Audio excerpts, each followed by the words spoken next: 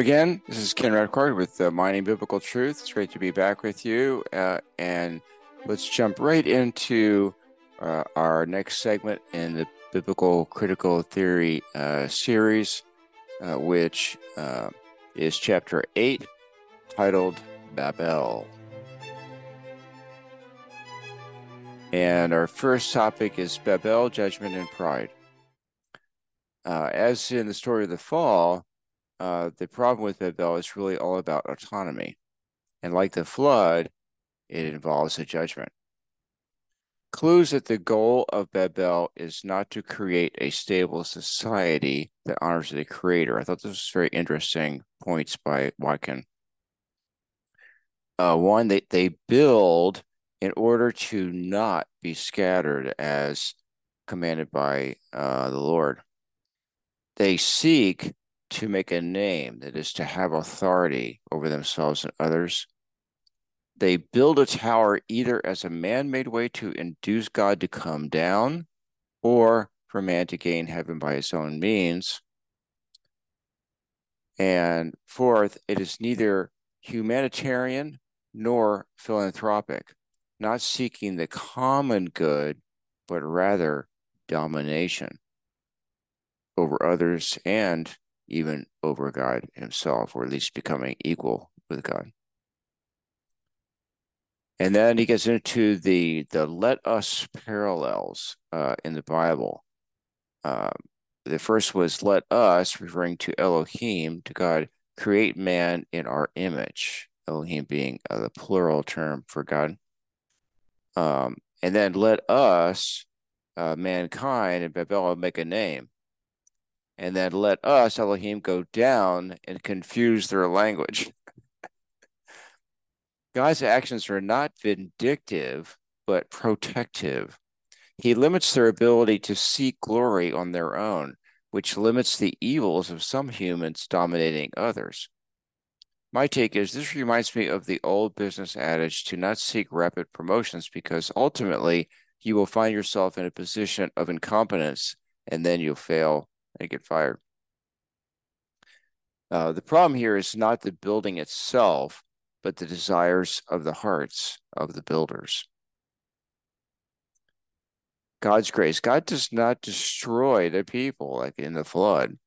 God leaves the tower as a symbol. As it crumbles, as depicted here by this artist, it is a sign of man's folly in seeking domination. This is why Peter Bruegel the Elder depicts it in a state of disrepair.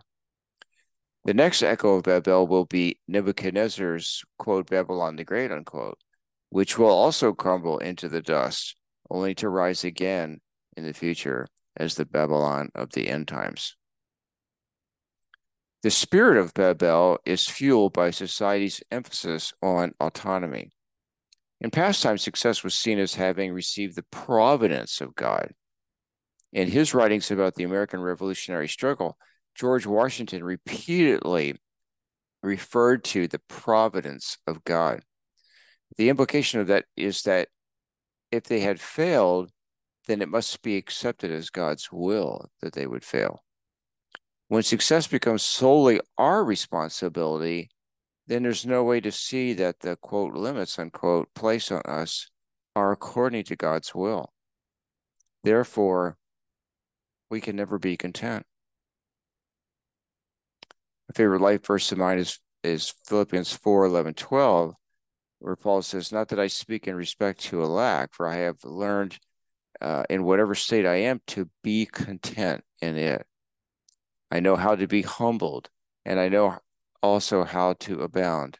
In everything and in all times I have learned the secret, both to be filled and to be hungry, both to be abound and to be in need.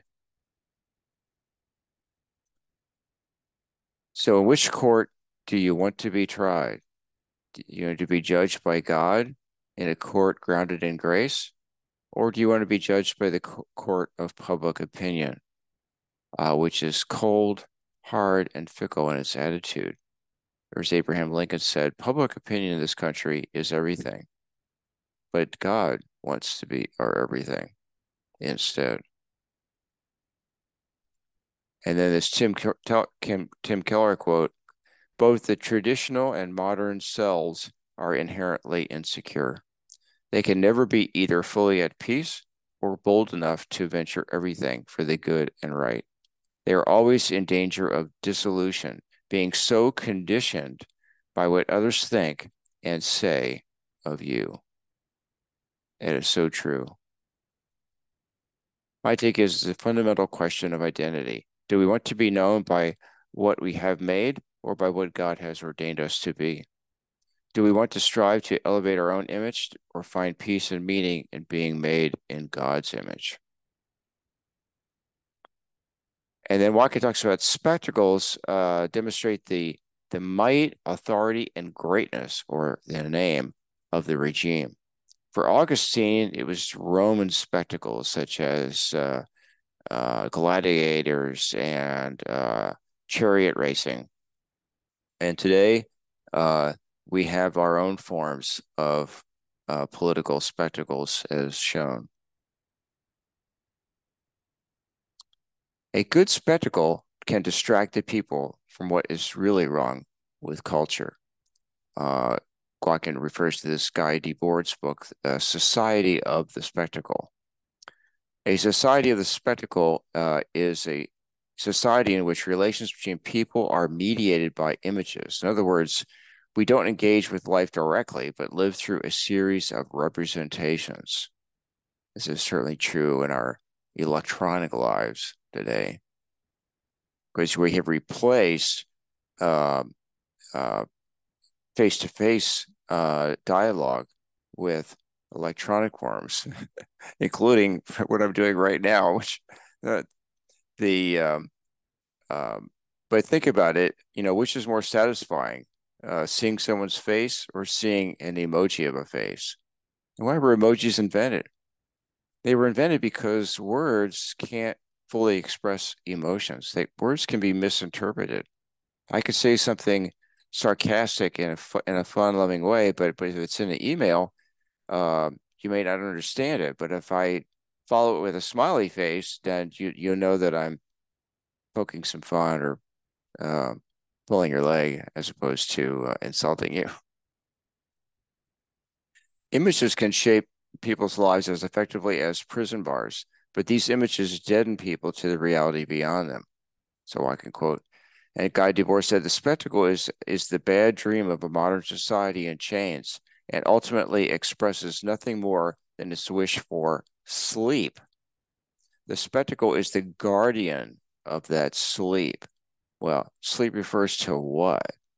I don't think this is totally clear, but I think it may refer to like a numbness or a delusion, a failure to see the truth. Basically, when we're asleep, we're in darkness, and we're not aware of what's really happening. So how to resist the society of the spectacle?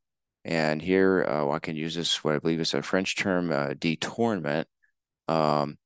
It's not by direct attack, but by subverting the spectacle in a way that shows that its opposite is better. This is what God does in Genesis 11. The subversive counter to Babel, the gate of the gods, becomes Babel, a homonym for Hebrew word for confusion, what Watkin calls bait for the clods. Love that. The final counter spectacle will come with the cross of Christ. Paul used this tactic in Acts when he subverted the Greek worship of a statue of an unknown God. So we have Babel, judgment and meaning, freedom from supernatural interference results in two reactions. One, we're either free to sin and because there is no judgment, or if there's no standard for morality that transcends mankind, then how can I feel free to live? I mean, if everybody's just going to do whatever they want, how can I feel safe? Which will enable a tranquil life in a just society? Is it preferable to have no God, a bunch of detached gods, or an intimate, caring God who loves justice and rules in grace. So the biblical view expressed by Watkin is, quote, the judgment of God means that we do not live in a meaningless universe where what counts is not what we do, but whether we get caught. That kind of world privileges the rich over the poor, the cunning over the honest, and fugitives over police. Psalm 139:1-2 says, O Lord, you have searched me and known me. You know my sitting down and my rising up. You understand my thought afar off. Rather than resent that God is watching, we should praise him for seeing us. He loves us so much that he can't take his eyes off us. 1 Samuel 16:7 says, the Lord does not look at the things man looks at. He's looking at us constantly, but man looks at the outward appearance, but the Lord looks at our hearts.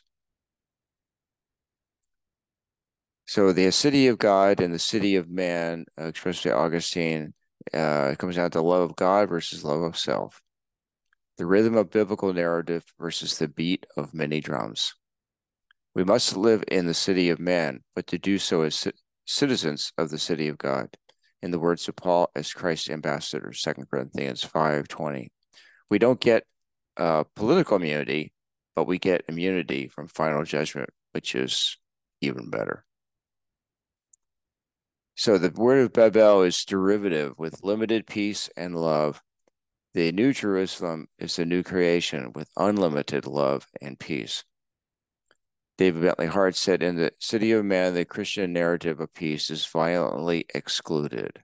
However, the Christian narrative can encompass and indeed heal the city that rejects it. Only God can bring his heavenly kingdom to earth. Hebrews 11:10. For he was looking for the city which has foundations, whose architect and builder is God. So I think about a question this week is, if you find yourself striving for acceptance by other people, how's that working for you? If there was a way to find peace with who you really are, would you want to know? I hope so. Let's go to the Lord in prayer. Dear Lord, thank you for this teaching of Babel. Help us to not strive to elevate ourselves to you, but to be humble, to receive your grace, and give us wisdom to share with others the freedom we have and being defined by you. In Jesus' name, amen. So we'd love to have your comments on YouTube, or you can email us at info@biblemining.org. Have a blessed week.